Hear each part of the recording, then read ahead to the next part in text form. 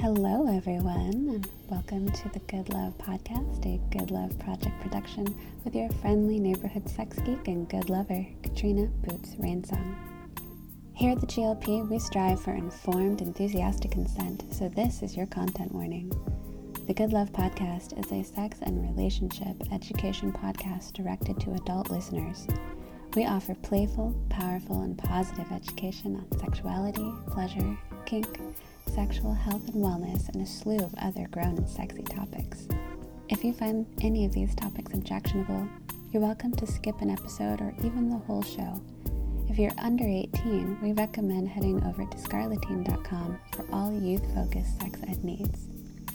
Now, if you're an enthusiastic yes, get comfy and enjoy the show.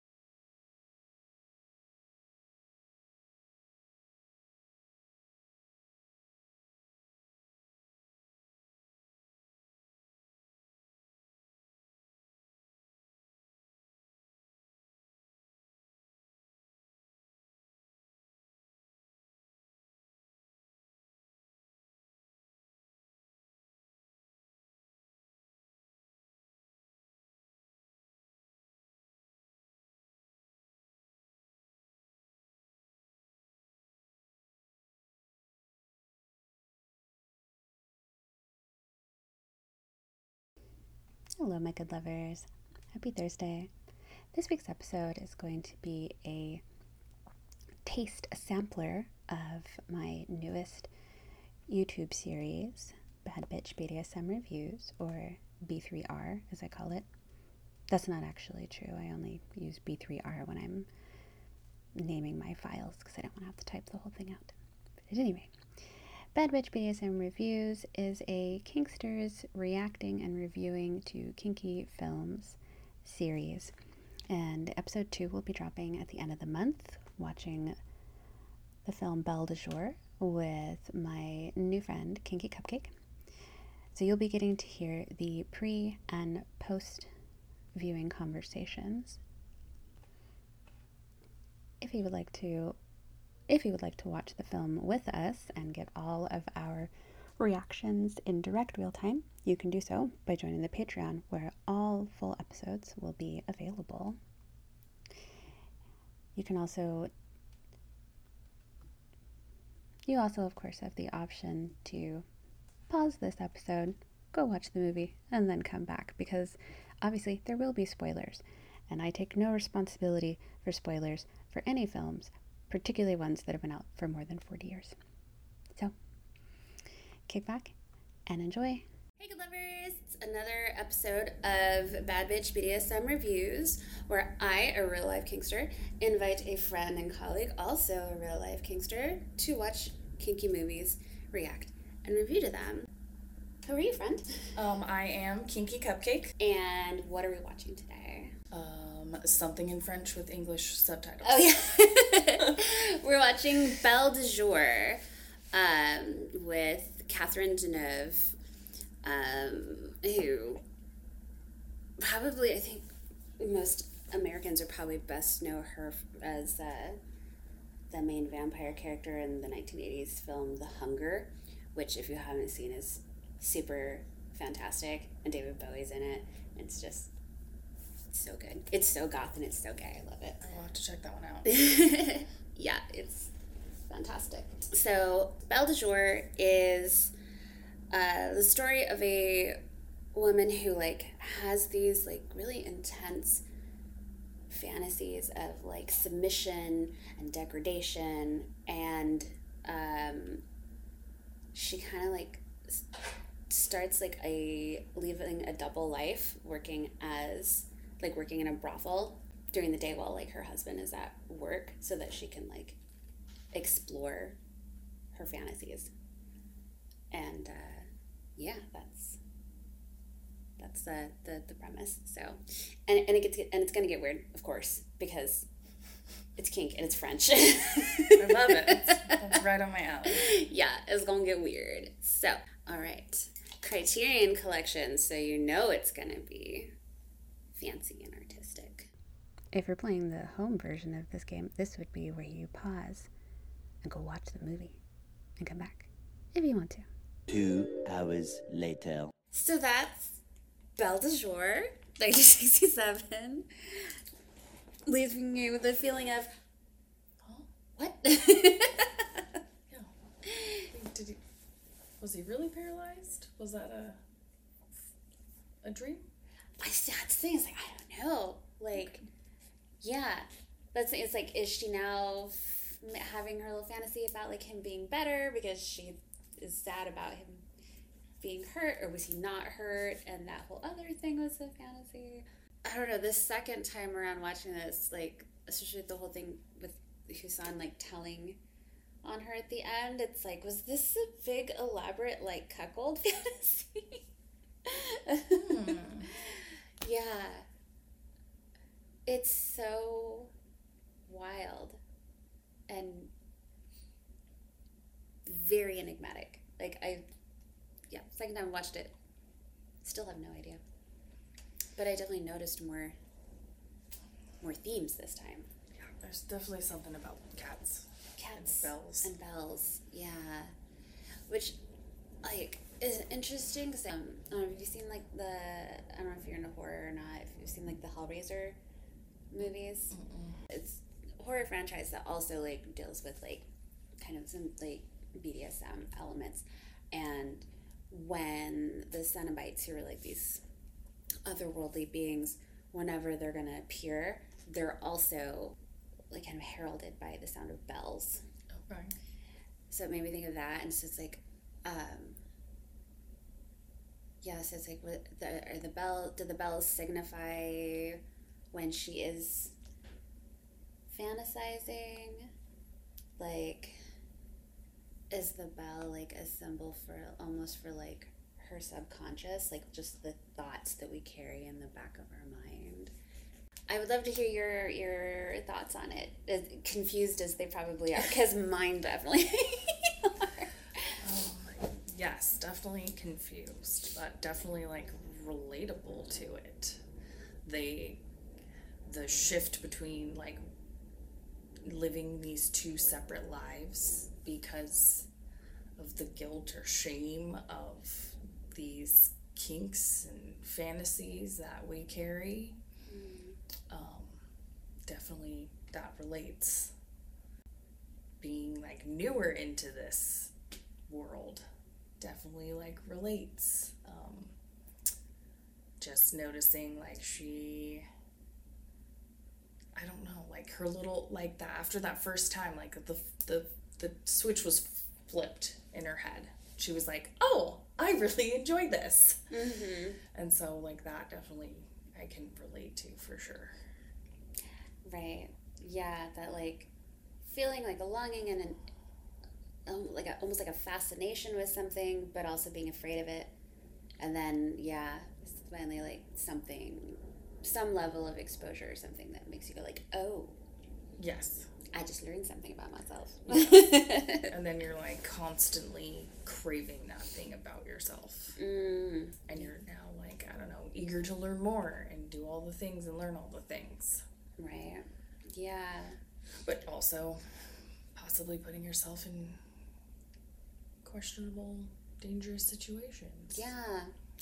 Yeah, it's like, there's a term in the community, sub-frenzy, where, like, when someone is, like, newly discovering kink, and then, yeah, they want to try everything.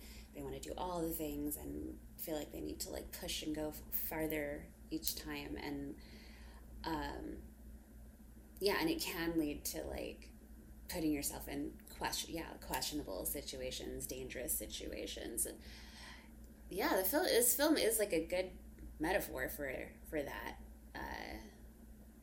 that experience, for sure. Yeah. And then also, that like separation of love and lust. I know I've personally known quite a few people, and I've coached people who like have these very kinky tendencies, these fantasies, and when they're single, they'll explore them, express them. They'll go to parties or like find casual play partners to enact with, or they'll go see professionals or what have you. But then when they get into like committed romantic relationship, they turn that part off for themselves, and like they hide it because they're like closeted, and so they like hide it away, and they're very vanilla in their romantic relationships because it's like it feels like they can't have both in one, which makes me a little sad regularly. Like, I don't know if like I said, I've coached people, and I was like, no, you can have both. You can have like love and kink in the same relationship, and you can be, like, okay, if you enjoy degradation or humiliation from either side, giving it or getting it, like, you can enjoy that, and with someone that you love and respect, and that loves and respects you. And in fact, that's better, because then you're going to be mindful and safe with each other too. Yeah, but I think there's, especially like at this time, like the like late 60s and stuff, where there is even more stigma around such things.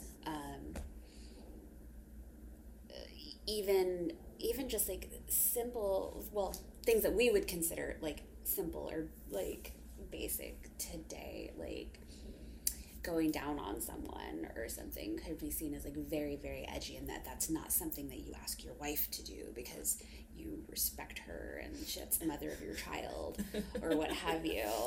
And I laugh because people think that way, even still to this day. Right. People think that way. Yeah. And so like there's the sex that they want to be having isn't what they're having with the people they want to be with, because there's this big like chasm between love and lust, and I guess that chasm would be shame. Yeah. It's definitely sad. It is. Yeah. And I think, just from like me diving a little deep into all of this, I think it's a little bit more accepted nowadays. Mm-hmm. Like, I obviously don't know what it was back then, but I feel like the majority of the people who, like, I will open that door or drop a hint, 90% of people are like, oh yeah, okay, that's cool. Mm-hmm. Like, they're very, like, open to it or supportive of it. Right. Yeah. Even if they're not into it themselves, they are able to be like, oh, okay, cool, you like that. Yeah. All right. Right. Yeah. You like that, and that's cool. Or even I wouldn't enjoy that, but I can see why someone else would, this is the place I try to get to with most things, even like certain fetishes and things that I'm like, nope, that's definitely a red for me, for whatever reason, being able to understand why someone else might be into it. Mm-hmm. So I think we definitely have come a long way. Yeah. And there's definitely still people who either have to live a double life, or even if the double life isn't like a literal double life, there's like the second life going on in their heads. Yeah. So do we think she integrated it all towards the end? Yes. Yeah. Her friend ratted her out about her second life. Yeah. And maybe because of that information, it was a miracle so he could walk again. Yes. That part. I like that. The fact that the fact that she like heard the bells like while she's with him. Yeah, that kind of makes me, and it seems like there was some kind of progression going on between them throughout, like, you know, her regularly saying, like, I feel closer to you, each time. That, yeah, maybe they did find a way of, like, integrating it,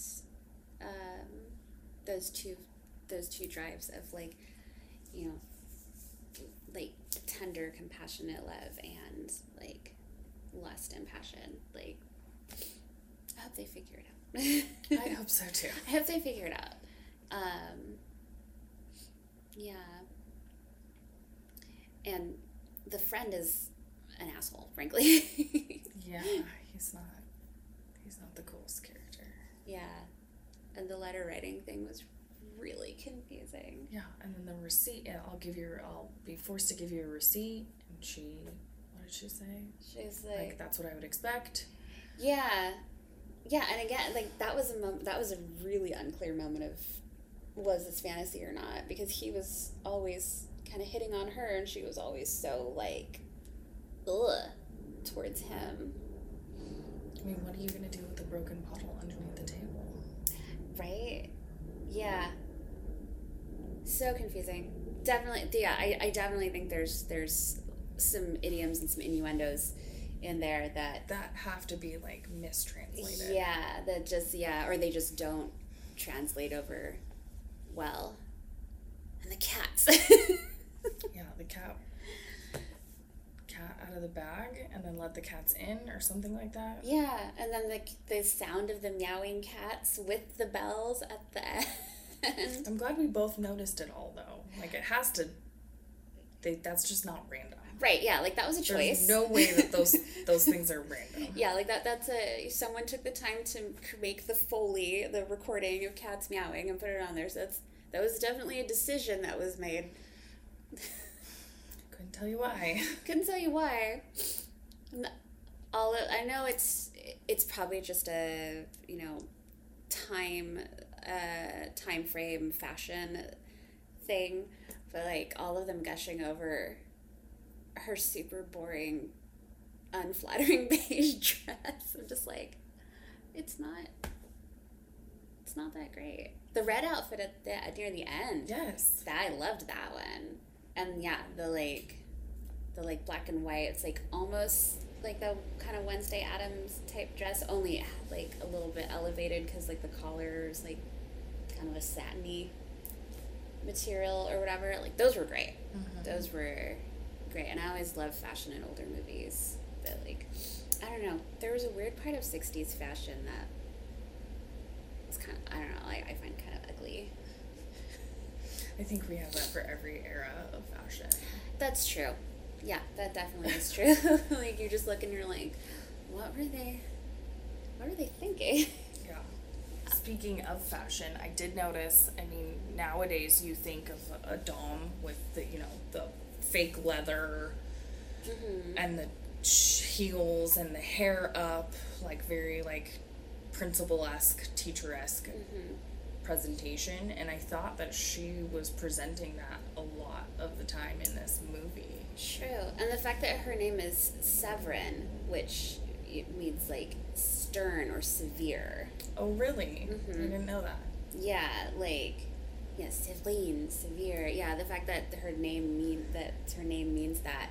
Interesting. Would lead you to think that she'd be on the other side of the slash, that she would want to be dominant. I know in the book, Venus in Furs, it's a, like, piece of, like, classic erotica, and it's about, like, femdom male submission, and, like, it was written by Leopold von Sacher-Masoch, which is where we get the term masochism from, and the main character in the book, his name is Severin, so it's, like, the masculinized version of Séverine.